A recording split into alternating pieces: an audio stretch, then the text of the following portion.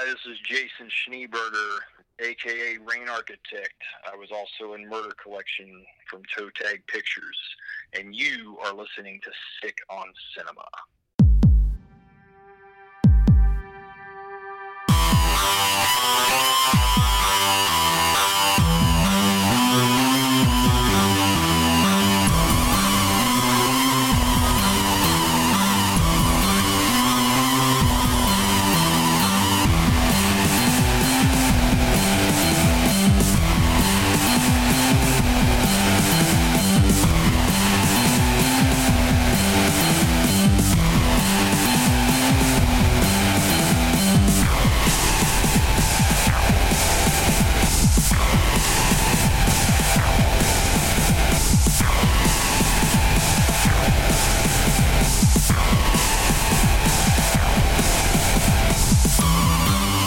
Hello, everybody, and welcome to Sick on Cinema.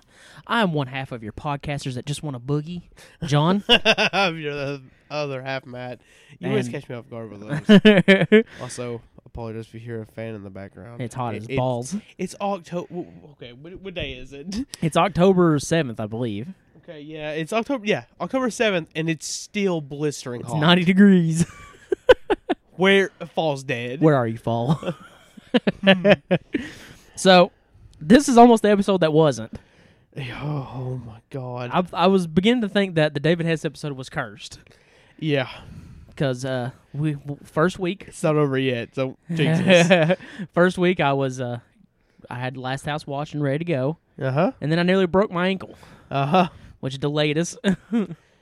Yeah, and work got in the Delayed it. way. Yep, and then Saturday we announced like, all right, Friday ain't gonna happen, but we're gonna have it up Saturday, and then all of a sudden you text me like, I gotta go in at 3, and I'm like, what?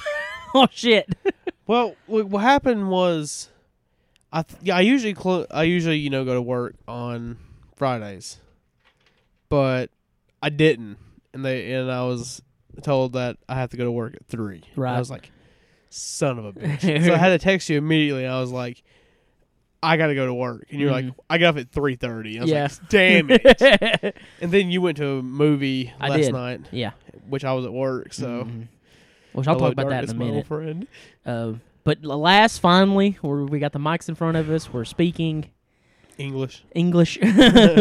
Sorry for all of our foreign language friends, which I doubt you're listening to this if you speak a different language. Yeah, if you do, then God bless you. yeah, have fun. But yes, we are here to pay tribute to the late, great king of the exploitation, David Hess. Yes. We'll be covering his trilogy, if you will. That I feel it's thematically kind of a trilogy. I don't know if he did any other movies like this afterwards. Not really. He was in Swamp Thing. I don't know if you know that. I did not know that. He played a bad guy. Of course KO he did. Surprise. Of course he played a bad guy because in wrestling terms he's the biggest heel. He really of is. this era, man. But we'll be covering Last House on the Left, House on the Edge of the Park, and Hitchhike. Yes. One massive film, one pretty big, and one, I'm going to say it, a hidden gem. Yes. So we'll be covering that. And stay tuned, because at the end of this episode, we will be making a massive announcement Yes. regarding our next episode, which will be dropping on... Should have had this pulled up. Drum roll, kind of. Oh, God. Uh-oh. This is what happens when you're amateur hour. The 26th is when this will drop. Really? 26? Yeah. Because we're off next week. Oh, yeah. Well, Yeah. Damn. Yeah. So, All right. but we'll be hopping it plenty on the way to the 26th. Mm-hmm. But that will be announced at the end of the episode. That sounded crazy. That sounded creepy. I like that. Also, we watched some pretty dope movies recently that We did. we should talk about. Yeah, I sure. think. Go right ahead. We watched Terrifier, finally. Yes. It was really good. I enjoyed it quite a bit. Something I wanted to talk about a little bit with Terrifier is I felt like that movie had a shit ton of hype behind it Yeah. before it ever even Got like done. It seems. You know Yeah. what I mean, like I knew the clown was from All Hallows Eve, of course. I haven't seen that. I haven't either, but But but there was shirts and everything Yeah. before this movie was ever made. the movie's cool. The movie is cool. Also, I saw a movie for the first time, and it's one that I may end up watching for future Octobers in the near future, I guess. Mm-hmm. That's Creep. Oh yes, Creep, very good found footage movie from last year, I believe. Creep is a crazy movie Mm-hmm. that, like, of course you know it's not real. I mean, Yeah. of course, but it's a movie that could happen, like, in real life. And It's an excellent, to not be too punny. It's very creepy. yeah. I mean, it's a very just every moment in that movie makes you feel anxious. Right. You're just like, oh god, what's gonna happen? And of course, I'm not gonna spoil anything. Mm-hmm. It's a batshit crazy movie. It's a good movie. I enjoy it.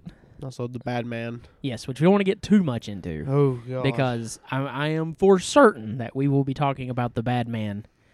But we can go ahead and say that everybody needs to go out when this finally gets its wide release. Yeah. Because right now I think the only thing out is the Kickstarter Exclusive pre-orders. Yeah. But when that thing gets an official release, Ooh.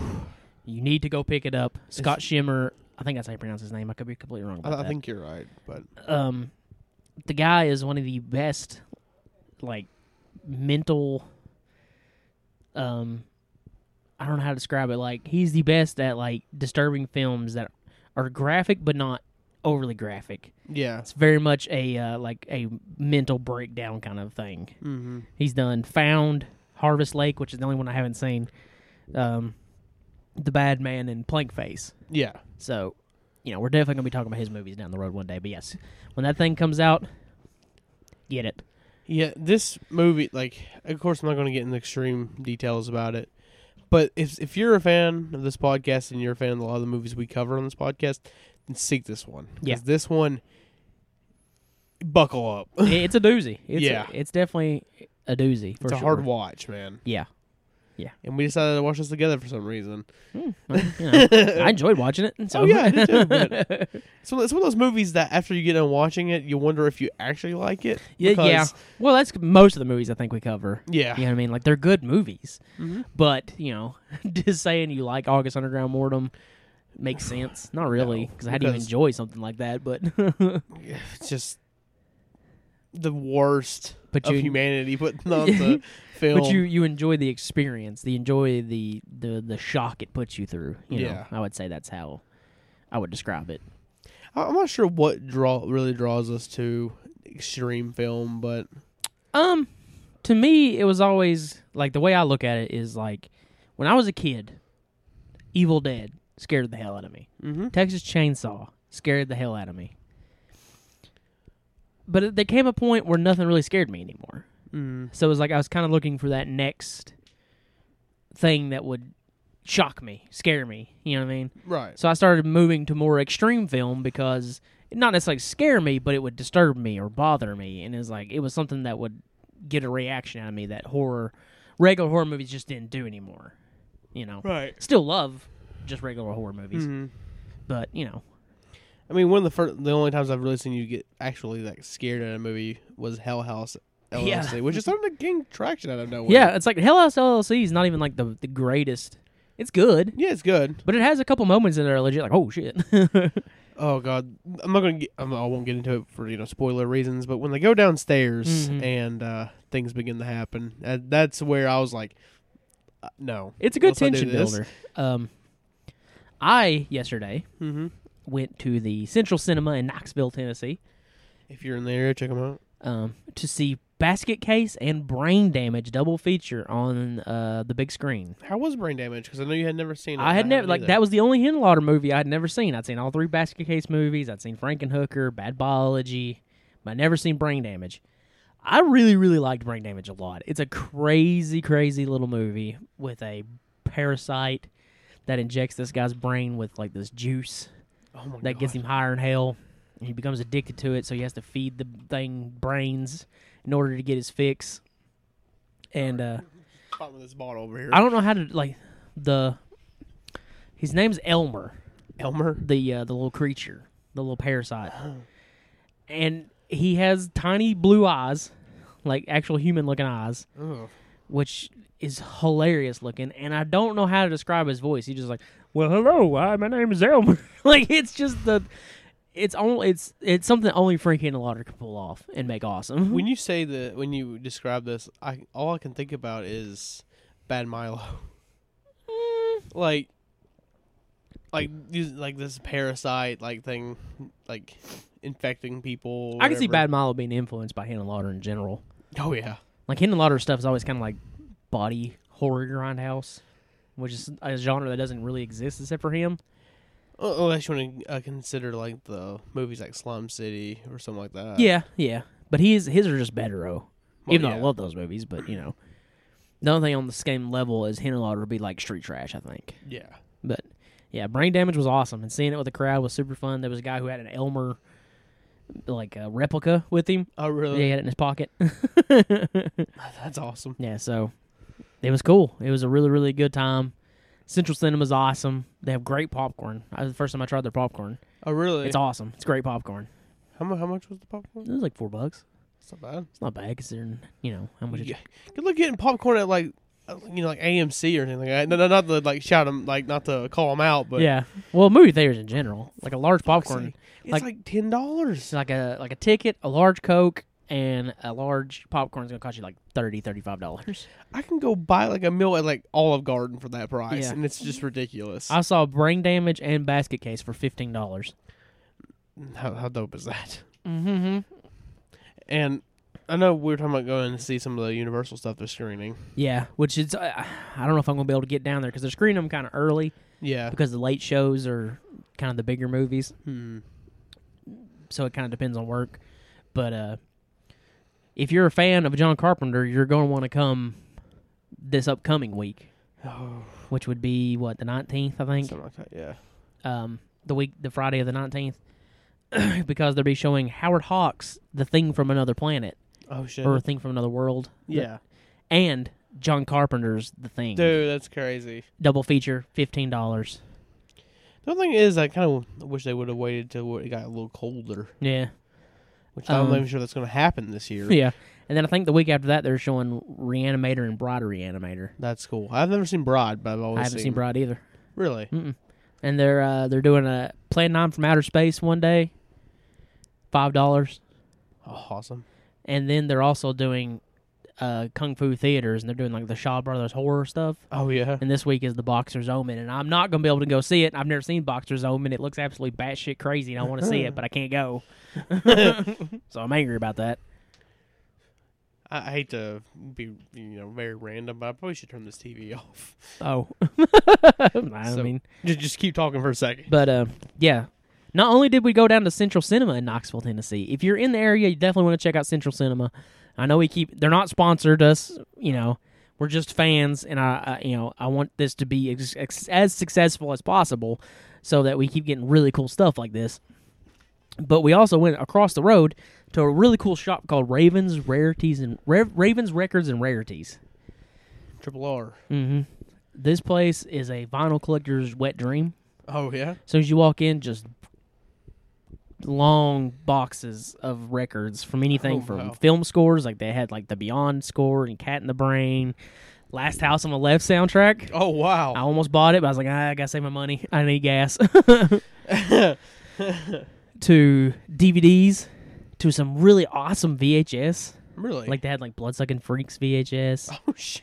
To original movie posters, old Fangorias, My God. like toys, tapes, like all kinds of crazy stuff. They have it's awesome. So Ravens Records and Rarities is definitely a place you want to check out. It's right across the road from Central Cinema. Oh, that's awesome. Pop in there, spend some money. You could spend a lot of money in there if you're a collector. Probably more than we probably even have right now. Right. So, it's about the time we start getting to the movies. But before we do, as always, questions, comments, and concerns can be sent to sickoncinema@gmail.com. Yes. Follow us on the social medias at sickoncinema. Instagram, Sick on Cinema Podcast. Just search it. You'll find us. Twitter's dead ass. Towards Deadass. I've started using Facebook again, Hey. So, Sick on Cinema there as well. You can find us. Give us a big thumbs up. 5 stars on iTunes and review us. That will help us more than anything. So, there you go. I think we got that out of the way. Now it's time to pay tribute to the late, great David Hess. Yes. The man was many things. Yeah. A great actor. Probably the greatest villain in film history. Yeah, he's up there for sure. Also, a musician, very good musician. Yeah. Wrote songs that were bought by Elvis. Wait, what? Yes, like some of Elvis's big hits were written by David Hess. That's crazy. Mm-hmm. How much money did he make from that? Probably a lot. Or maybe not. Who knows? You know, that was a different Depends time. on the time, yeah. He was Elvis's ghostwriter. He was Elvis's ghostwriter. It's crazy. Yeah, Ghost Ride the Whip, dog. No, not that one. But I'd say David Hess's claim into fame for the horror genre or the exploitation genre would be none other than the Wes Craven's first feature film. Now, before this, Wes Craven had dabbled in pornography. Yeah. As most horror directors of the era did. Yeah, in the 70s and stuff like that. That's usually where they got their start. Tons of well-known horror directors of that era stepped into hardcore pornography first and then into... No, actual, horror.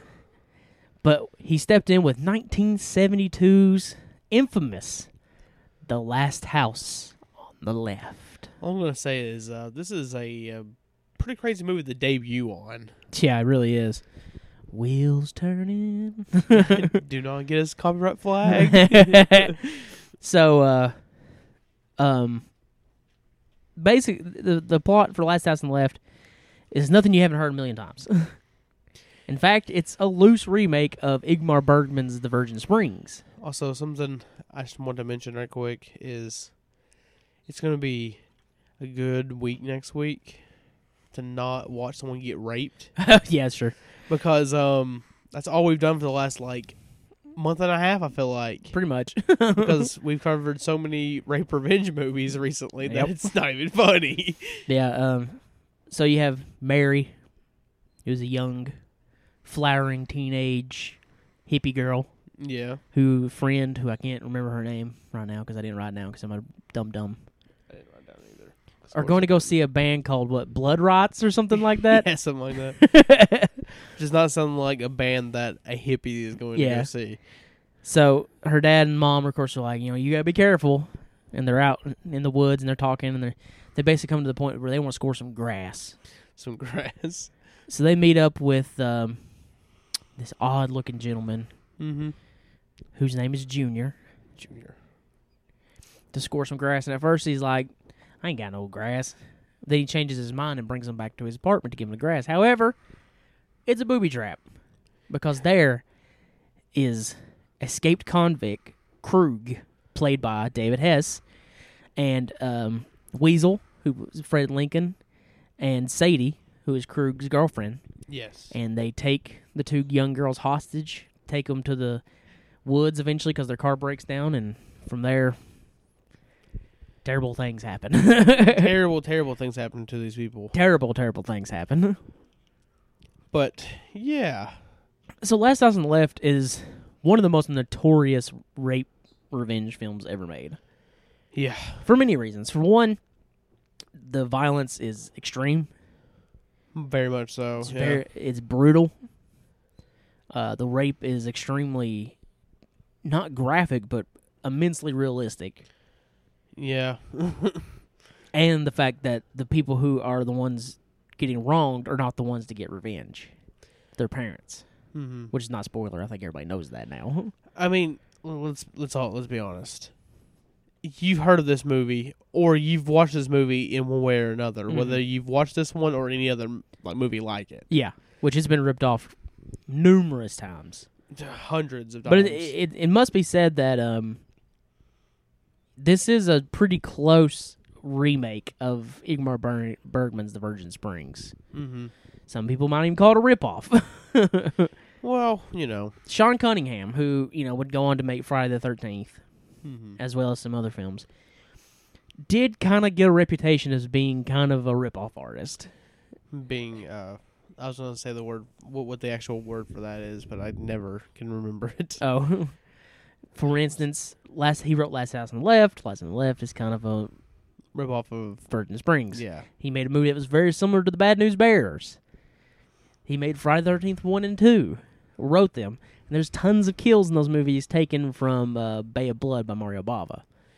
Well, yeah. I mean, when it happens once, I feel like it can be a bit understandable. Yeah. When you do it like hundreds of times. It begins to get a little weird. It does. Like, But ultimately, I don't think that hurts this movie. No. But, so what did you think about The Last House on the Left? Which wasn't the first time watching for you, right? No, this is my second time watching it. Okay. First time watching it, I must have missed the entire like first 30 minutes Okay. because for some reason I don't remember the parents until everything happens at the end, and I didn't realize that the fucking cops Yeah. are in there longer Yeah. than they are than when I saw it. To me, the ultimate flaw, which I want to get the bad stuff out of the way, and then we'll talk about the good stuff, Okay. because I do feel the good outweighs the bad. Mm-hmm. The biggest problem with this Sean Mooney. Remember Sean Mooney from WWE? Who? From like the 80s, Sean Mooney? I thought it sounds familiar. Anyways, that was a mistake. That was good. The biggest flaw with this movie is that it's tonally uneven. Whether it be the soundtrack or things that just happen, which Mhm. I understand this was his first like actual film, Yeah. but you have to decide on what you want this movie to feel Yeah. like.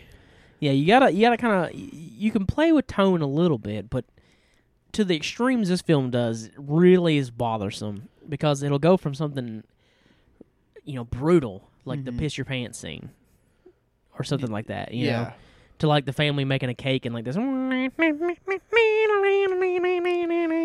one scene that sticks out in my head so much when you talk about like music and stuff is they're taking the girls down from the building. Like they're walking down like kidnapping them. Yeah, kidnap them from like this like stair step from the building. It's It's really a fire. weird looking. It's a fire escape, is what it is. Yeah, and the song's playing. It's like dun, dun, dun, dun, dun, dun, dun. I'm like, Yeah. are you serious? Yeah. Or then like, a scene we'll get into more here in just a minute, but the now you're all alone scene, Yeah. which is haunting to the cops trying to get on a chicken truck.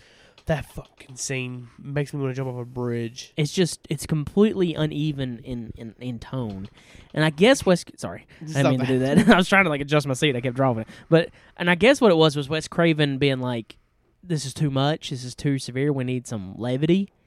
But it just doesn't work. Only if he knew Yeah. how far things would be took in the future. Yeah, right? Look, compare what happens in this movie, right, Yeah.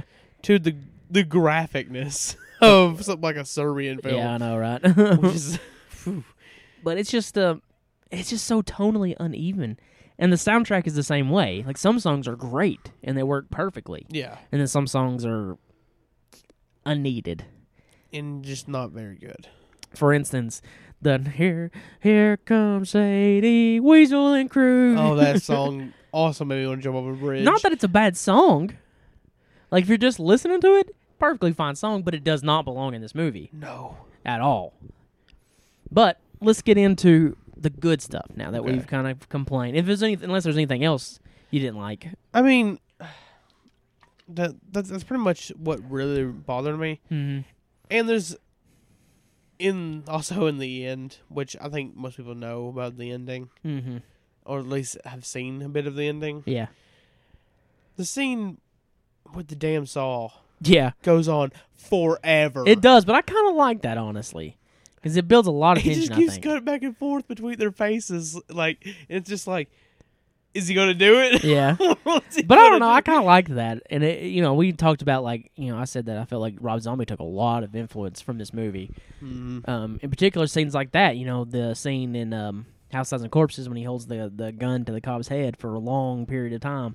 I feel like it's really influenced by some of the stuff that's in this movie. Yeah. I mean, again, this movie is super influential for the future because I think it wouldn't be too long after this that I Spit on Your Grave comes out. Yeah. And Which, then, it's hard to say if like movies like this had influence on My Spirit Grave, where it was kind of this weird movement that kind of just happened all together. Yeah. But, for later films, for sure, this movie is immensely inspirational. It would I can't count on one hand how many times the Italians ripped it off. Oh and how my many times, God. I mean, like, I don't want to shit on because some of the people that worked on this movie are now gone. Yeah. But Chaos Yeah. is a complete ripoff of this movie. You know, Yeah. just not as good. I mean, it's just you see when you sit here and see this movie, and then you see all the movies that followed it in the same genre. Mhm. Like it's like they took things from this one, Yeah, and I Spit on Your Grave, and just copy paste formula with different scenarios. absolutely. And a lot of times they wouldn't go as far No. as this movie. No. And I think the big driving force of that is David Hess. David Hess makes you hate him. He is amazing as Krug. Yes. He's frightening. He's intense. At the same time, kind of charming. Yeah, like especially we'll see later on when it comes to like charming. Mm-hmm. It's just damn. It's so good to hate him in these movies. There's the two scenes that I think really like emphasize how amazing David Hess is in this movie and how scary is the piss your pants scene, yeah. which is one of the most intense things because like it's a scene that shows that it doesn't have to be blood and guts and rape to be unnerving. Yeah. Because he's breaking her down, you know what I mean? Mentally. Mm-hmm. That's just as frightening to me. Oh yeah. You know what I mean? Where he's like, you either piss your pants or I'm going to cut her friend. You know what I mean? Mhm. And then she won't do it and he, cuts her. And yeah. like, the way that scene is filmed, it's so intense. It's so frightening. It's stark. It's disturbing. It really shakes you up, really. Yeah. You feel like you're in there. Oh, of course. And that's because Wes Craven also worked, as a cameraman for documentaries and stuff before this. So he really had that, like, raw, gritty style. Yeah, and when you watch this movie and you see scenes like that one, and you see scenes like the most infamous scene in the Yeah. movie, you can tell that a star is being born with this movie. Yeah, Craven, you could definitely tell that Craven had an absolute future. Yeah. The guy was just, he knew how to be scary.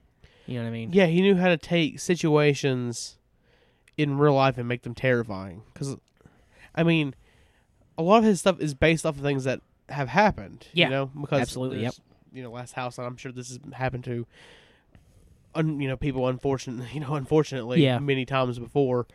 And, like, the Nightmare on Elm Street, the Freddy Krueger stuff, like, people were dying in their sleep out of nowhere. It was based on a story of a kid Yeah. who said if he fell asleep, he would die. And when they finally got him to go to sleep, he did. Yeah. And then he also named the villain Freddy Krueger. I don't know if you picked this up. And David Hess's character's name is... Krug. He had a bully in school. I think his name was Krug. Yeah. So he named Krug and Krueger. Yeah. Which and then like Hills Have Eyes is based on that cannibal family in Australia. Mm-hmm. So...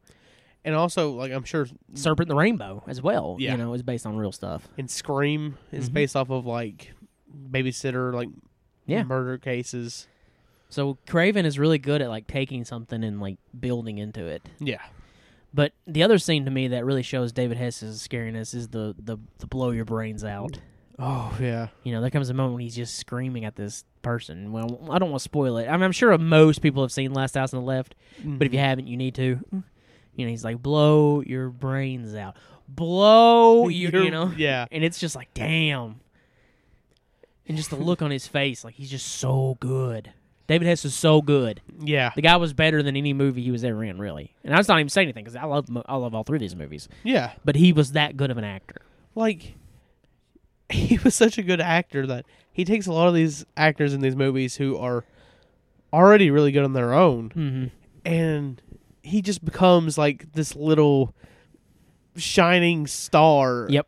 In between everything. Yep. He's always the commander in the movies, I feel like. Oh, yeah. Except for maybe Hitchhike. I do feel like Hitchhike's... he had some competition in Hitchhike with like Franco Nero and the girl, I can't remember her name, but Yeah. there was definitely competition there in that one in particular. But in this one, Fred Lincoln as well, who plays Weasel, I think is a very standout performance as well. Oh, yeah. The dude he's very slimy and sleazy and Very, like, nervous looking. yeah.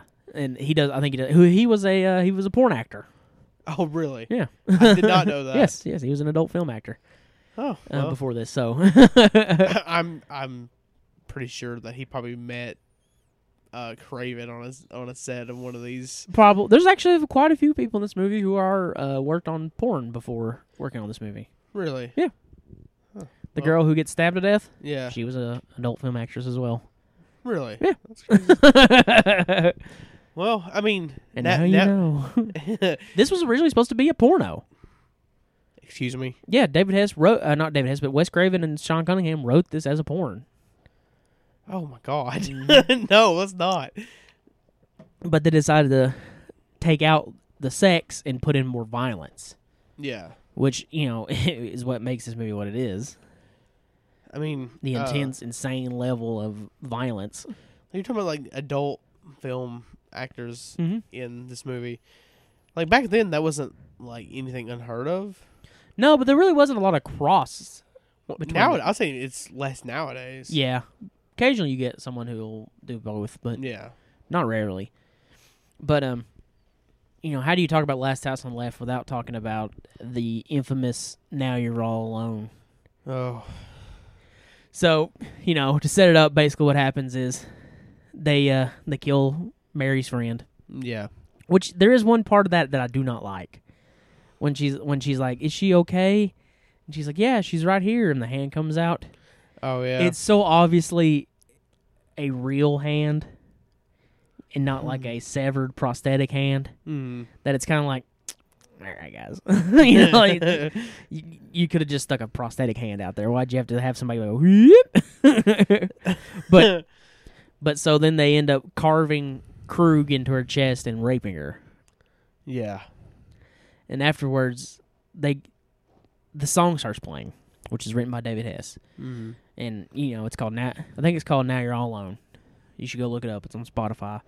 And it's just this real soft, somber, folky song. Mm-hmm. And as they do it, like, Krug, Sadie, and Weasel are getting up, like, just picking grass off their hands in the blood. Yeah. With this look of almost shame. Yeah, almost, but you find out later it's not necessarily that. Yeah, I don't think it's shame, but I do feel like it's kind of like, maybe like a point of, like, realization Kind of of who like, they are. yeah, and just thinking like, why did we go this far? Maybe. Yeah, maybe. But Mary wanders into the water, this little creek that's next to him, and Krug follows her, takes his gun out, shoots her. Yeah. Which that scene, I would say, is almost completely ripped off in House of a Thousand Corpses. Because he has the "I remember you," right? Yeah. Same thing. Puts the gun. Otis puts the gun to the cop's head. Big long pull out. Forever. Yeah. Almost the same. You know what I mean? I mean, of course, this movie and well, let's be honest, a lot of Wes Craven stuff throughout time is extremely influential upon people. Absolutely. Wes Craven, very much like Dario Argento, Yeah. really has a knack for like showing violence and showing it in its rawest, most gruesome form.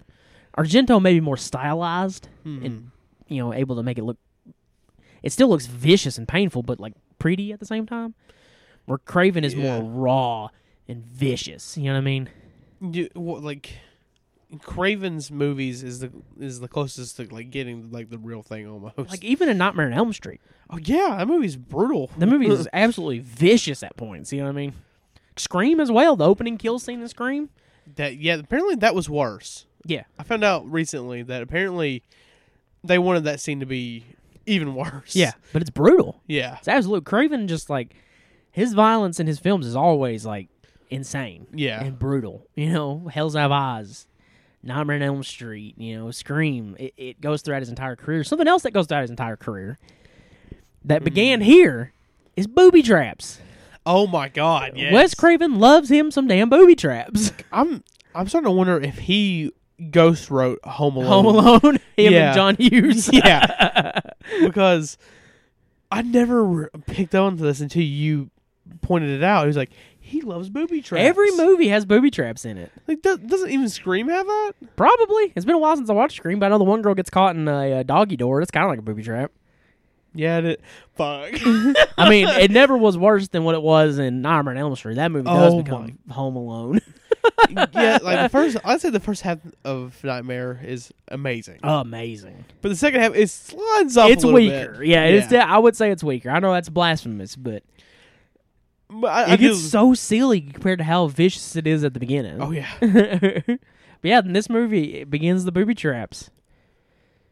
It's crazy. I don't know, man. That's crazy. That's just one of his little director spotlights that you can always pick up on. You're like, oh yeah, it's great. There's a booby trap. Hills Have Eyes. Hills of Eyes has booby traps. So crazy, man. I never even thought about that.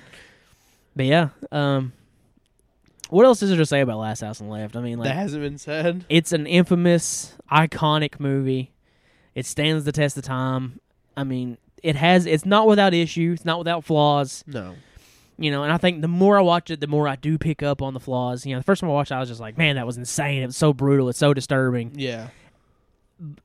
But now watching it, I'm like, okay, it's tonally awkward. There's some awkward effects. The booby trap stuff's a little weird, Yeah.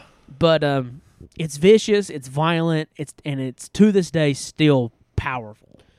Yeah. When and it's on, it is on. The scenes that are shocking and powerful are to this day still shocking and powerful. and it honestly helped create a complete genre of films. It did. It really pushed forward, extreme film in a way, Yeah. Like there was extreme films before, of course. Of course, like stuff like Herschel Gordon Lewis or Yeah. whatever. But, But this was, it influenced Brutality. influenced a lot of filmmakers to make up some crazy shit. and then in 2012 we got 2012? Yeah, Serbian film 2012, 11, one of the two. or 10. I don't fucking remember. It's 2000 something. But yeah, like I said, to this day, when it hits, it hits. Yeah. It's still just as shocking now as it ever was, and will remain that way. And say what you will about some of Craven's mid stuff, stuff like Deadly Friend or Hills of Eyes 2, What was it? Shocker. Shocker. Say what you will about movies like that, but you gotta give the man credit for Last House on the Left, Hills Have Eyes, Nightmare on Elm Street, and Scream. I mean, not only did he create two of the most vicious, violent exploitation films, he also created two icons. Yeah, when there was this whole thing we had a debate about with a couple of our friends about what makes someone a horror icon. A master of horror. Yep. And we said you at least have to make one icon. That definitely gets you in. Yeah. Craven created Two icons. fucking two. And you could argue that Krug is kind of an icon in his own right. Yeah. You know what I mean? He didn't have a franchise, and he's not on a lot of people's, top list, but Krug's on t-shirts. Yeah. People have Krug tattoos. I don't know if I'd get Krug tattooed on me, but But and he launched David Hess into an exploitation legend. So yeah. This review right here, Last House on the Left, will be a tribute to not just David Hess, but also the late Wes Craven as well. So, because both are legends in their absolutely. respective. Anything else you want to say about Last House before we move on? I mean, as I said, this showed that Wes Craven and David Hess both had extreme potential in them that would go throughout both of their careers. Yep. And I mean, of course, there are some problems in the movie itself, but it's hard not to say this movie isn't, in a way, a masterpiece. It's a classic for sure. So, yeah. There you go. Last House on the Left. If you've never seen it, shit. What are you doing? Go watch it. Yeah, Be prepared, though. it's rough. Honestly, it's rough. I was expecting to be because it's kind of one of the more well-known. Yeah. Sometimes you watch those, and it's whatever. It's rough, but whatever. Honestly, Last House on the Left is rough. Well, when you really think about it, the early ones are the fucking most brutal ones. They are. Like, there was no Last House, there I was spit on your grave. there was no boundaries. No, they just went for it. fucking killed people. They just destroyed people. But we fast forward 5 years, and we moved to the country of Italy for a little-known exploitation classic. Yes, I would say a hidden gem. There's tons of Italian horror and crime movies that are great, that get a lot of attention and deserve it. But you don't hear a lot of people talk about Hitchhike from 1977. And honestly, the fact that no one's talked about this is insane. Mm-hmm. Because this movie, I'd say it's super ahead of its time, for one. Yeah. With a lot of, like, just things that just A happen. lot in of this social commentary in this movie. film. Oh, yeah. You know, about, like, relationships and stuff like that. You know what I mean? Relationships. And what does it mean to be married and be in love kind of thing. You know what I mean? Greed. Yeah, and greed. And I don't know. Like, honestly, my sister, who's a friend of the show, Amanda, Yeah. of course. Well, she's my sister, but I guess, you know, whatever. well, yeah. You get what I'm saying? Was at a pretty big flea market around here. Mm-hmm. And this was around a time where you could still find a lot of the old Anchor Bay was so widely distributed that you could find that shit everywhere. You know what I mean? So you could go to a flea market and just randomly find an old Anchor Bay title for a while. Which is weird. Nowadays, it's not as easy, No. but at this time, it was. And she was just flipping through DVDs, and she's like, "That's David Hess." Pulled it out and texted me. He's like, "Hey, there's this movie with David Hess in it. You want it?" I was like, "Yeah, sure." And lo and behold, it was Hitchhike. And that's how I never heard of this movie until then. But it stars Franco Nero Mm-hmm. as well, who is an Italian cinema icon. Yes. But I guess we probably should get into what this is. Go ahead. So basically, we have Eve and Walter. Yeah. Walter is a Italian journalist. Mm-hmm. Eve is his wife, who is the boss's daughter. Yes. And to say they have a tumultuous relationship would be putting it lightly. Yeah. I mean, the first thing we see is Walter and her hunting and him aiming at her. Yeah, which is like, when this movie started, I was like, I saw that, I was like, oh, wait a minute, what are you doing? Mm-hmm. And then, because then there are a couple, I'm like, who just aims a fucking sniper rifle at your partner? Yeah. They're not in a happy marriage. No. Walter is a drunk misogynist. Asshole. Yeah, he's definitely a chauvinist, I would say. Mm-hmm. Likes to assert his dominance over her. But Eve is kind of, you know, I don't know how to describe Eve. She, you know, It feels like I feel like it's done on purpose, but her entire character is almost like she's there just to endure. yeah, but at the same time, you're like, you know, why do you not just leave Walter? It's true. Like, what is it? Like, why are you here? You know what I mean? I mean, it is very true. So, she's very complicated in that sense as well. So they're out, like, they're on vacation, and they get into fights multiple times. God. And eventually they're heading home, and on the way they see a guy on the side of the road. Walter's like, keep driving. And I guess to spot him, she decides to pick up this gentleman. And this is Adam, who is And played by... David Hess. So you should know automatically that was a bad idea. Look, all I'm saying is if you're going down the road and you're like, oh, you know, I'm going to be nice today, pick up a hitchhiker, do not pick up one that looks remotely like David Hess. Because you may get molested. Yeah, it's probably guaranteed you're going to get molested. Yeah. So things start out kind of awkward, you know. And eventually David Hess kind of makes some comments that pisses Walter off. Which is funny because he's a piece of shit in his own right. Oh my God. I'm just sitting here thinking about the movie and like just fuming over these characters, man. They get into a scuffle, and lo and behold, Adam is a bank robber who just pulled off a massive heist. Mm-hmm. And he holds them at gunpoint, holds them captive, and says, "You're taking me to Mexico." And thus their journey begins. And what a journey it really is. Mm-hmm. My God. Last House on the Left is immensely violent. We've said that many times Yeah. talking about the movie. This movie is immensely cerebral. Yeah. It is a battle of wits in this movie. This movie's like an hour 45, something like that. Mhm. Like, it's decently thick. Thick! And every single moment of this movie, it just inch by inch it's like almost like in your mind, just like poking needles into your skin. It's tense. Tense is the best way to describe this movie. Yeah. Like, because they're constantly trying to do little things to try to get themselves out of this situation. And you're like, oh shit, he's gonna find out about it. You know what I mean? Oh my god! Like, there's some smart stuff in here too. Like some stuff I wouldn't even think about if I was in the situation.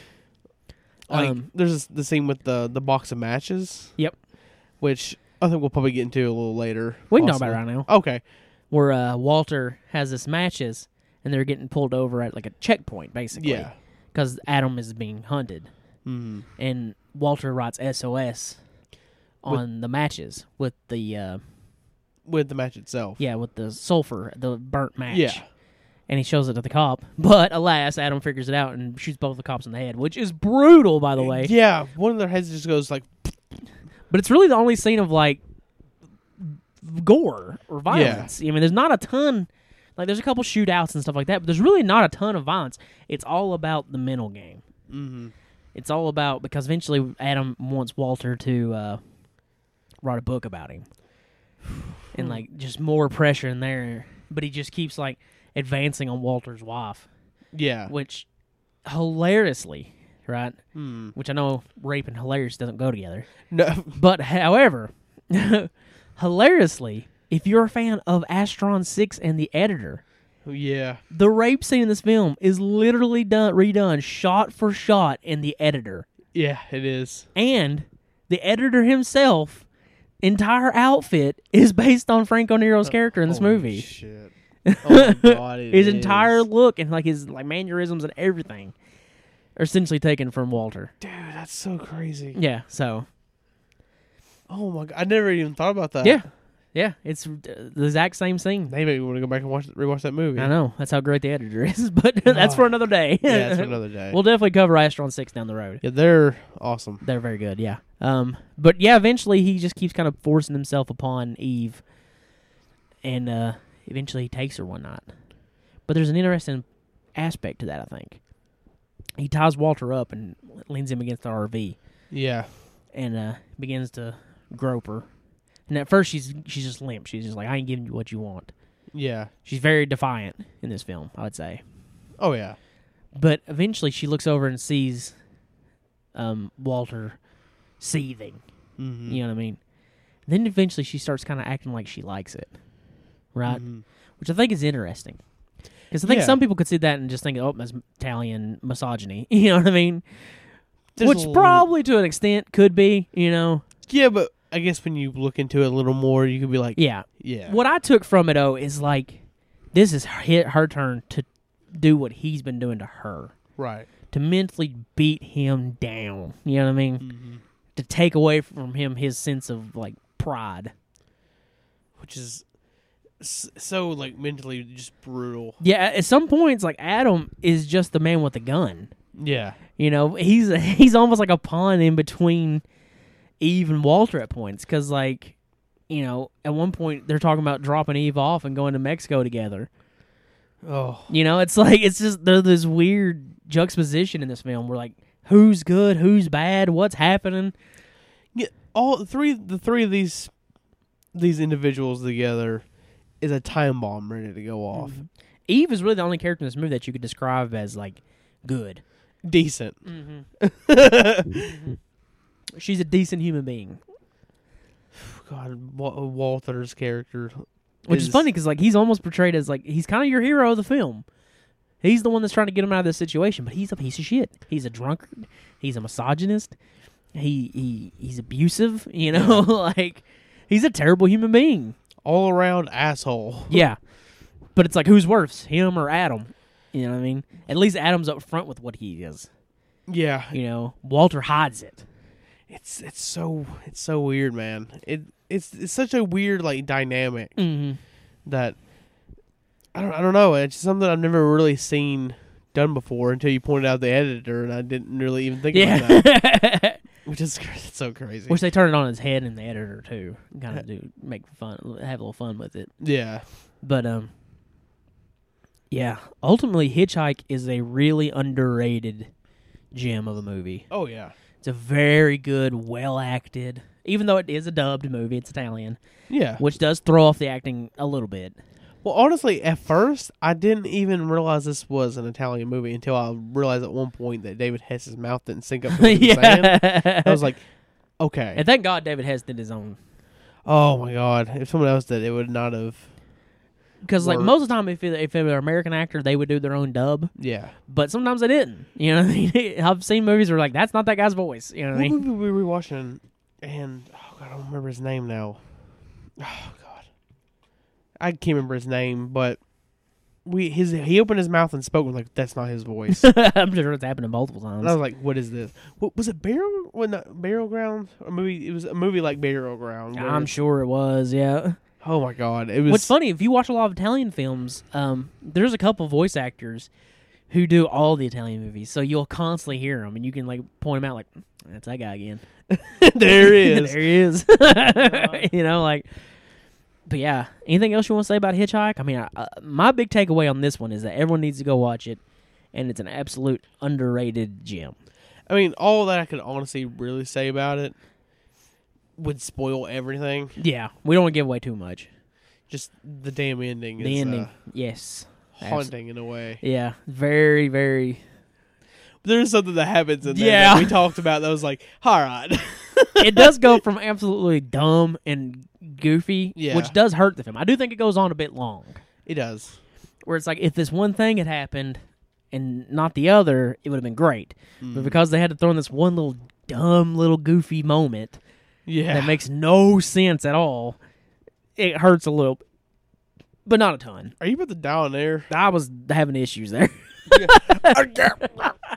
I had like an air pocket or something. I don't know what just happened. You got the hiccups, boy? Yeah. But yeah, that's Hitchhike, man. Go watch Hitchhike. Yes. Seek it out. It's an absolute blast. Like, it's fun to watch just because it's just like, what's going to happen next? You know what I mean? Like, Oh, gosh. Jesus. Yeah, love this movie. It's like it's the longest of all of them, and it don't feel like it, though. No. It breezes by. Honestly, when I was watching it, because I had to go to work not too long after I was watching, I was like, I kept looking at the clock, right? Mhm. Time was just flying by while I was watching. I'm like, oh, shit, I gotta go to work in like 30 minutes. In, please, hurry. Yeah. I gotta go. And then the oil scene happened. You're like, what the fuck? Yeah, like, I was like, come on. You're like, Jesus. That's just that Italian weirdness, man. Yeah, It happens in this next movie, too. The Yeah. only thing I can say about it's...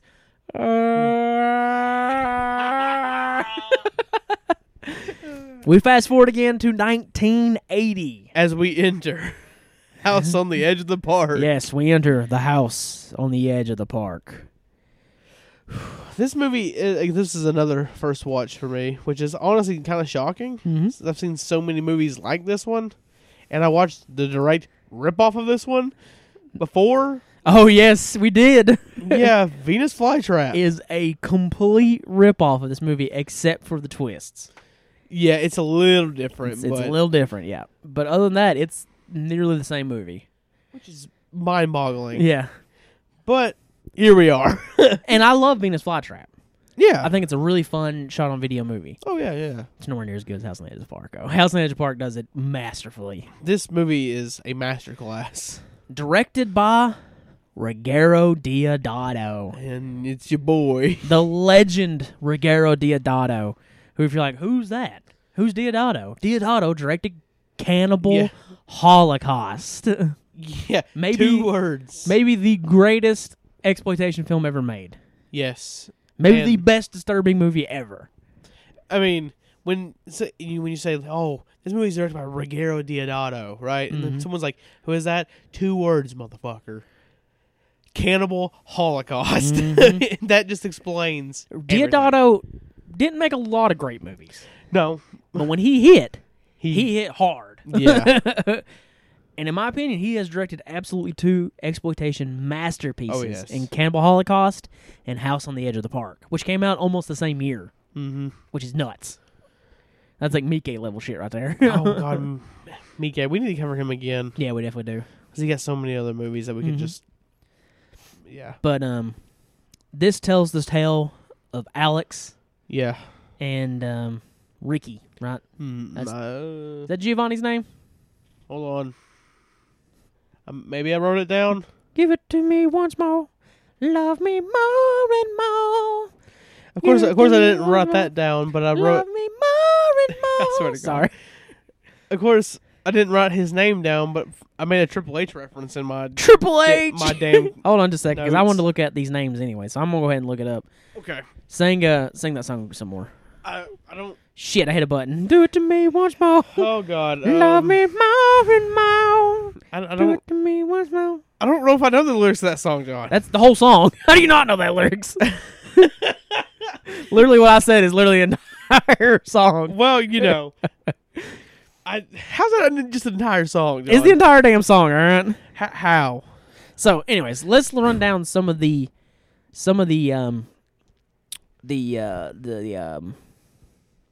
pedigree in this film, if you Okay. will.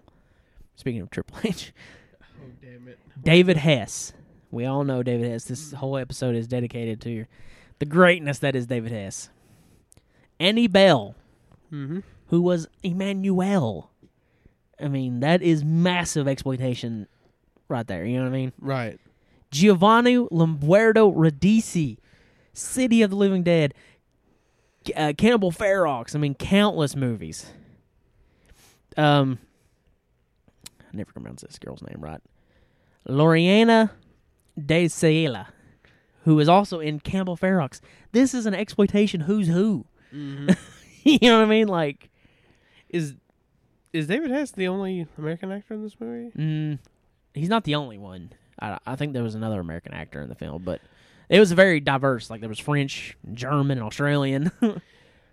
My question is, at what point did some of these actors go to Italy to film these movies? Italy became such a hotbed of film that, like, people were just going over there because they were paying well and, you know, making movies like crazy. That's crazy. I never really thought about that, Yeah. but you know. So, anyways, Alex and I didn't look up his name. I think it is Ricky O. You mean look it up while you explain? Yeah, go ahead. Are two mechanics. Alex, we are introduced to pretty quickly as he rapes and murders a girl in the first 5 minutes of the movie. Of course.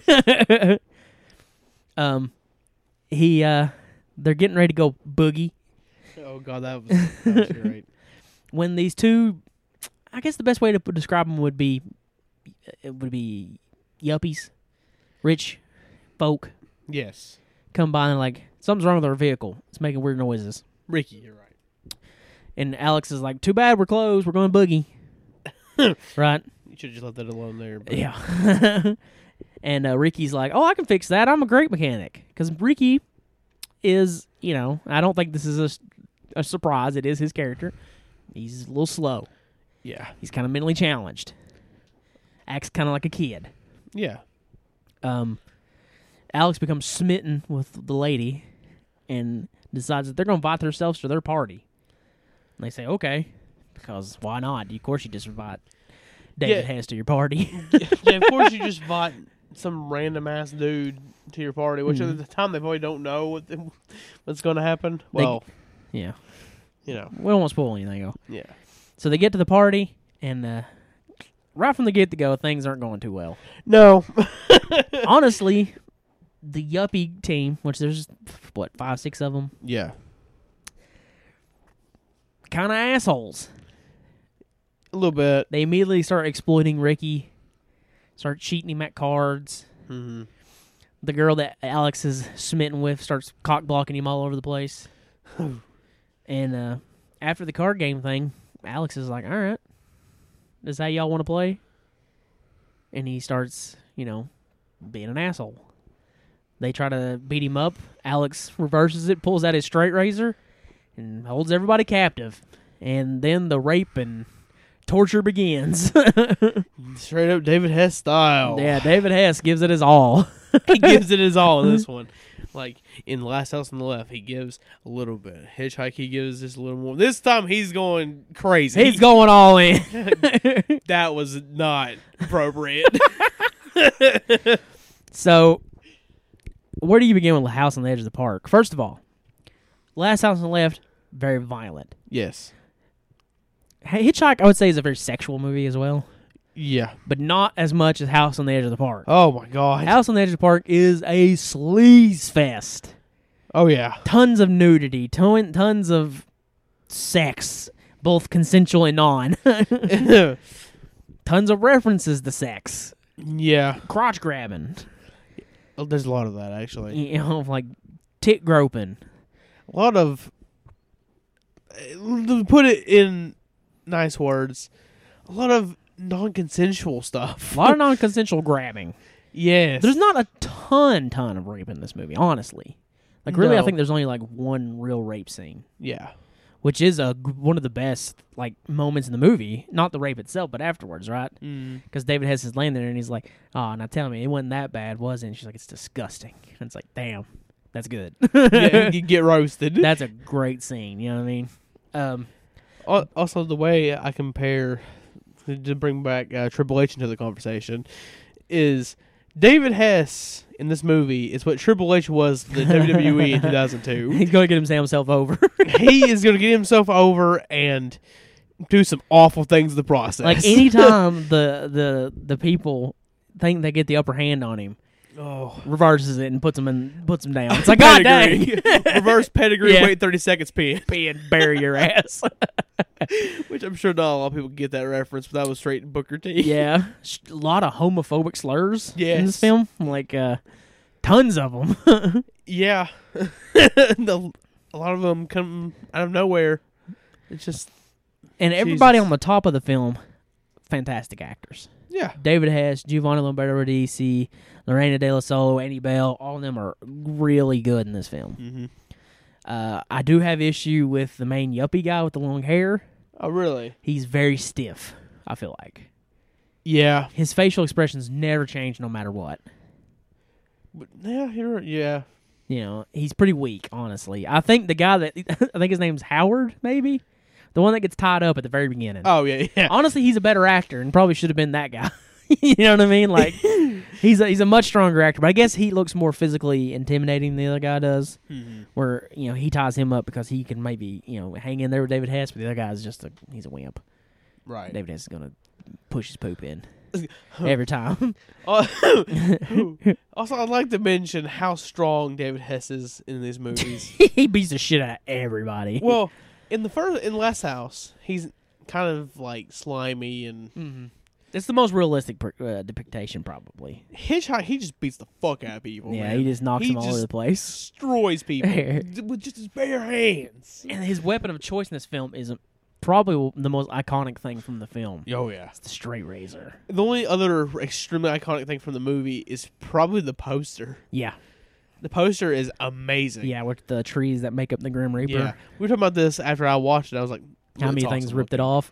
How How many things ripped it off? Everything. Yeah, everything. But anyways, the straight razor is so iconic because the sound design of it Yeah. is so good that Oh, yeah. every time you're like, oh, because it's so identifiable.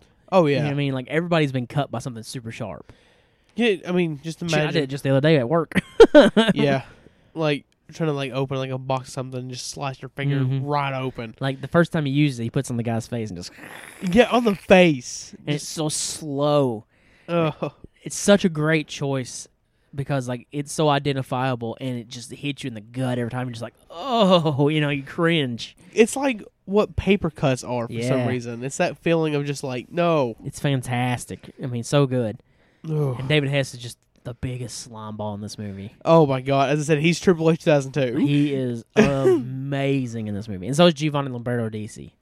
Because, Yeah. like, he keeps getting swept into it, but he doesn't, like, he's just like, let's just leave. You know, I just want to go. I don't want to do this. You know what I mean? Yeah. You know, haven't we had enough? Isn't it done? And Alex, like, the whole time I'm trying to figure out whether or not there's genuine love there or not. Mm. You know what I mean?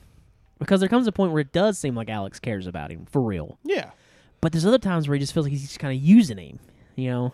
Mm-hmm. And it's like, I don't know. But it's really good because you can read a lot into it. Right. But the relationship is kind of odd. And, like, you really have to like sit there and be like, is this a real relationship kind of thing? You know what I mean? Yeah. Are these guys like truly? Friends. Yeah. Or is it just, this is his retard buddy that he likes to drag around with him? You throw that word around a lot in a very PC culture. Sorry. You're just like a lot of people, John. You can't just drop that word like that anymore. What if they are mentally retarded? Oh, you're supposed to say mentally challenged now. Whatever. Anyways. I know. Look, I know, but it's just PC culture. Like I don't like PC culture. I don't either, but it's really hard to throw that word around nowadays. To me, we talked about this. To me, Ricky is honestly the most sympathetic person in this movie. Yeah. Because he's getting used by both sides. Yeah. You know what I mean? So it's like, I don't know. You feel, because you do get a sense that he's like, at first he's all about it. Like, yeah, I want to be like Alex. Alex is my friend. But then once he starts like going there, he's like, I don't like this. I don't want to do this. You know what I mean? I just want to go. But Alex is like, we doing this. Mm-hmm. Another thing I want to talk about this film is the soundtrack. Yeah. The soundtrack was done by none other than Riz Orlanti. Who's Riz Orlanti, you might ask? Oh, he's none other than the guy that made the soundtrack for Cannibal Holocaust. Oh! And his soundtrack, freaking awesome. Yeah. So good. It's such a great soundtrack. It's jazzy and like disco-y at points, and at the same time really quiet and subdued at points, and just everything works perfectly. Oh, by the way, this is kind of just a off-track moment, but you're talking about the straight razor. Mm-hmm. I found out how they do sound effects in movies recently like that. Yeah. There's literally actors, like voice actors who do sound effects like that. Yeah. That they like break things and... Yeah, sometimes it's just Foley sounds, which they'll go into a room and Foley sounds, yeah. maybe rip some paper, Yeah. Oh my God, my favorite one was... Like he took this like giant like piece of celery. He just starts just fucking going down on it. He's just I'm like, God. Well, speaking of Foley sounds, this has nothing to do with what we're talking about. Okay, yeah. Just getting off on a tangent here. Sorry. In Basket Case, the scene where they're cutting Belial off Dwayne, yeah, the Foley sounds they use is straight balloons. It's really? Like, oh my God. and I'm like, he had to realize that sounded awful and like just did it as a meme, right? Like a meme. Yeah. That's before memes. I know, but I'm just, you know what I'm saying. Oh God. But anyways, back to House on the Edge of the Park. The most brutal scene in the movie is definitely the scene involving this girl who shows up named Cindy. Yeah. Who David Hess forces her to disrobe. You find out she's a virgin. And then he begins to just systematically cut her. Yeah, and it's brutal. It's very brutal. But what makes it even worse is Riz Orlanti's score at this point. Mm. It's this like lullaby. Oh. It's like Cindy, oh Cindy. It's so unnerving. Makes your balls shoot up in you. The words you use in this podcast. It could be worse. I'm like, oh, it got me hard. But I didn't. I said it made my balls shoot up in me. Out of disgust. God, it's just... Yeah, this scene is very hard to watch. It's intense. Like, up until this point, like, there's some brutal stuff, like, especially when one of the lead guys gets his head bashed into a fucking table. Yeah. That's brutal. Good makeup, too. Oh, yeah. On his face afterwards. Looks great. legit. Yeah, it looks great. And then this scene happens, and it's like, stop. It's definitely by far the most intense, brutal scene in the movie. Yeah. Everything else is just very hypersexual. Yeah. Up until then. Then it gets really... gritty. Yeah. And, like, rapey. Like most David Hess I mean, movies go. before that, he's molesting him, which is bad. It's horrible. You shouldn't molest people. You know? No, it should not even be said. Yeah, you shouldn't have to say, don't touch people if they don't want to be touched. But like, well, this is going to sound really weird, but on my notes, I kept like being like, "Oh, there you go, David Hess, consensual sex." Oh. That's I'm the running thing. gag with myself, just like. But that's the thing is like, but that's when it goes beyond the worst. Uh-huh. You know what I mean? Like, it's bad, gets badder, gets worse. You know, Badder, worst. Without spoiling anything, though, what do you like? Not the twist ending, because I think the twist is actually really good. The twist is awesome. Yeah. I didn't see it coming actually. Right? And then I was Even though when you think about it, you're like, you're dumb. yeah, Like, that was the worst decision you could have ever done. You know, like, there was much better ways to pull this off than that. However, I still think it's a really good twist, but the ending, it's very famous. Again, the only thing I'll say is, what do you think about that? like the rest of the movie is so serious, Yeah. so brutal, and then that happens. I'm like, ooh, Yeah. okay. I mean, there's funny moments in the movie, But everything is taken very straight. Not this though. No, this is dumb. But I like it. I don't know if I necessarily like that. He like goes cross-eyed. The Yeah. rest of that scene's brutal though. Oh my god. And very realistic. Like one of the most realistic depictions of like a shooting I've ever seen. Oh my god, I've never seen someone get shot that many times. Yeah, I know. It's just like. But so By the way, I'd like to mention those were the worst gun sound effects ever that I just did. sound like a lame version of Authors and was it Author and Punisher? Oh yeah. But another very interesting thing to point out this one before we wrap up House on the Edge of the Park is it's very class oriented. Yeah. You know, Ricky and Alex are low, Like to middle class, and you know the rest of them are high end, blue collar, right? No, white collar. Alex in the movie blue collar. yeah. And it says something about both of them, really. I That's think. what I I think there's a lot to be taken out of that. Don't want to get into it too much. You know, kind of make your own assumptions of it. Yeah. But what else do you want to say about last House on the Edge of the Park before we wrap it up? I mean, it's just such a fantastic movie, man. It's great. I love this movie.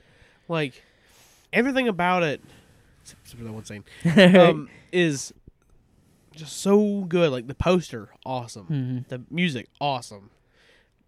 Cinematography, Yeah. awesome. Acting, awesome. David Hess's heel work, awesome. You know, it's disturbing. It's hypersexual. You know what I mean? Like, there is consensual sex in it as well.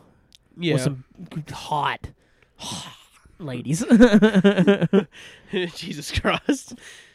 And, you know, it's very sexual and steamy at the same time, Steamy. while also being very brutal and violent and nasty, you know? Yeah. Although it's nowhere near as violent as Last House on the Left. There's really only one scene of, like, real, like, holy shit violence, you know what I mean? Yeah. Everything else is very sexual in nature, whether it be consensual or not. Yeah. Last House reigns supreme in the violence category. I feel like that. Yeah. But, anything else? Or is that going to wrap it up? I think that's gonna wrap it up. All right. House on the Edge of the Park. All three of these. Which, by the way, follow me. Rugged John Coffee on Letterboxd. Yeah. Because I've began a list on there that you can follow called the Sick on Cinema Seal of Approval. God, I wish you could add in a little sound effect to make that sound even cooler. But I could, but I don't feel like doing it. Damn it, John. I'm also not that good at editing. Well, I mean, I guess I could add a reverb and stuff, but you could do that. it could sound like shit too. You know what I mean? Yeah. It's like. Yeah. So, but yeah, you can go on there and follow it. I've added all the movies that we've kind of like been the highest on, Yeah. and I think all three of these, in my opinion, will make the Sick on Cinema Seal of Approval list. I agree. And what's my name on here? Mine just says I'm Matt. Yeah, I've noticed that. Like, I'm at. Well, that's a reference. That's a reference to the podcast. Oh, I'm sorry. Asshole. I'm sorry. Let me pull up my letterbox here real fast, folks, so I can kind of give you House on the Edge of the Park, Hitchhike, and Last House on the Left will be joining Miss 45, Man Bites Dog, Her Name Was Torment, I Spit on Your Grave, Thriller, Kids, Bully, A Better Place, Each of the Killer, Visitor Q, Cannibal Holocaust, Cannibal Ferox, Killing of America, Dear Zachary, Burnt House, Hunters, Regurgitated Sacrifice, Bad Lieutenant, Deadbeat at Dawn, Combat Shock, Men Behind the Sun, The Girl Next Door, Muzaney, Nostril Picker, Irreversible, Eyes Without a Face, Jigoku, Unchained Analu, Threads, Come and See, August Underground Mortem, August Underground Penance, Redson Tower, Murder Collection, Cella Turcica. I feel like there's one name. There's one director on there like that's a heavy hitter. Yeah, well. Vigilante, Savage Streets, Class of 1984, Bag Boy, Lover Boy, Cat Sick Blues, Multiple Maniacs, Pink Flamingos, Female Trouble, and Death Wish 1 through 3. I don't know why when you said the John Waters movies, like chills for some reason. So these three films will make the Sick on Cinema, which we won't do this every time. I just want to kind of point that out so Yeah. people can go. You can go look at it. Yeah, I'm not going to be like, Sick on Cinema, Seal of Approval every time. Eventually, like years down the line, if we're still doing this, which I'm sure we probably will be. Well, what else we're going to be doing? Dying. It just like the list just goes on and on, like an hour of just like movies. Yeah. You all right, John? But that's out there. You can go look at it. All three of these movies are going to get on there. And like I said, I'm not going to announce it every single time now. But anytime we're super high on a movie, you can just expect that it's going to get that Sick on Cinema seal of approval. And we'll probably say it gets the seal of approval on the podcast, and you can just go check out the movies for yourself. Yeah, I think all three of these get it, though. Yeah. So. My God, it feels so good to finally get this episode I done. know. My God. Now we just got to go put it on tape. Tape? What the hell am I even talking about? Digital. We go put it on digital and put it out. We're going to put it on the podcast app so you can go listen to this on. But we got two announcements. Okay, let's hear it. Let's start with the first one. October 31st, Yes. we will be doing the Sick on Cinema Spook Show. I thought it was the Spooky Spectacular. Dead Pit had that. Damn it, Dead Pit. Yeah. I was like, man, that's a good name. Wait a minute. So the Sick on Cinema first annual Spook Show. Spook. All I can think about is like you is like the cover of Creep Show. All right, you know what you're going to have to do for that episode now, right? Oh no. You got to put your face over the kid looking at the comic book and Oh, be in no. the window. Like that has to be the poster now. Oh my God, that's fantastic.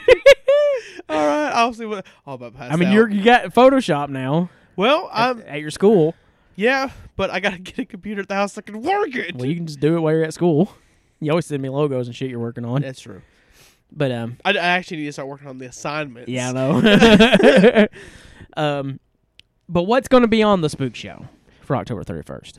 Well, we're going to be talking to some friends. Yes, it'll be a star-studded event Star-studded event. as we will be bringing in guests from the past Yes. who are friends of the show who will be telling us what they were most scared of as a kid. Which we kind of did this last year. Between us. Yeah. This is them talking about what scared the shit out of them as a youth. As well as Excuse me. spooky stories. Yes. We'll be reading spooky stories from either scary stories to tell in the dark, Ooh. maybe some creepypastas. That's not a thing no more, really. Oh, it's still a thing, but it's not as popular. And maybe something else, too. We'll figure it out. And hell, we may even have some music. Who knows? This will be on a dope episode. Yeah, it's going to to be the Sick on Cinema Spook Show. Spook Show. But that's not the big announcement. That's just an announcement. That's just an announcement for what we're doing the next time you hear from us. No. Well, no. No. The next time you'll be hearing from us, we already looked this up. I just want to look in. Friday, October 26th. We need you to mark that on your calendar. Please. Because on that episode, it will be the first time ever we have an episode where we don't review anything. Yeah, we don't review anything at all. Because we have a special interview. Yes. Would you like to announce it? You're the one who got it pretty much set Yeah. up. So, this took a little bit of time to... Took some work. Yeah, because like we had a few people in mind for this, but one hit us out of the blue. And we were like, that's the one. That's the one we're doing. So, all right, drum roll, please, John. Ladies and gentlemen. I don't think anyone could hear that. It's all right. Okay. Well, Stephen Byro. Yes, Stephen Byro, head of Unearthed Films and the creator of the American Guinea Pig series. Yes. Will be joining us for about an hour-long interview Mm-hmm. to talk about all things Unearthed and American Guinea Pig. Also, can I mention one thing on here right quick? What? There's a moment where you talk about a film franchise, and he answers. Oh, yes. It gives you an answer that is. I don't think anyone is going to want to hear this answer. It's No. nothing bad. Don't get that way.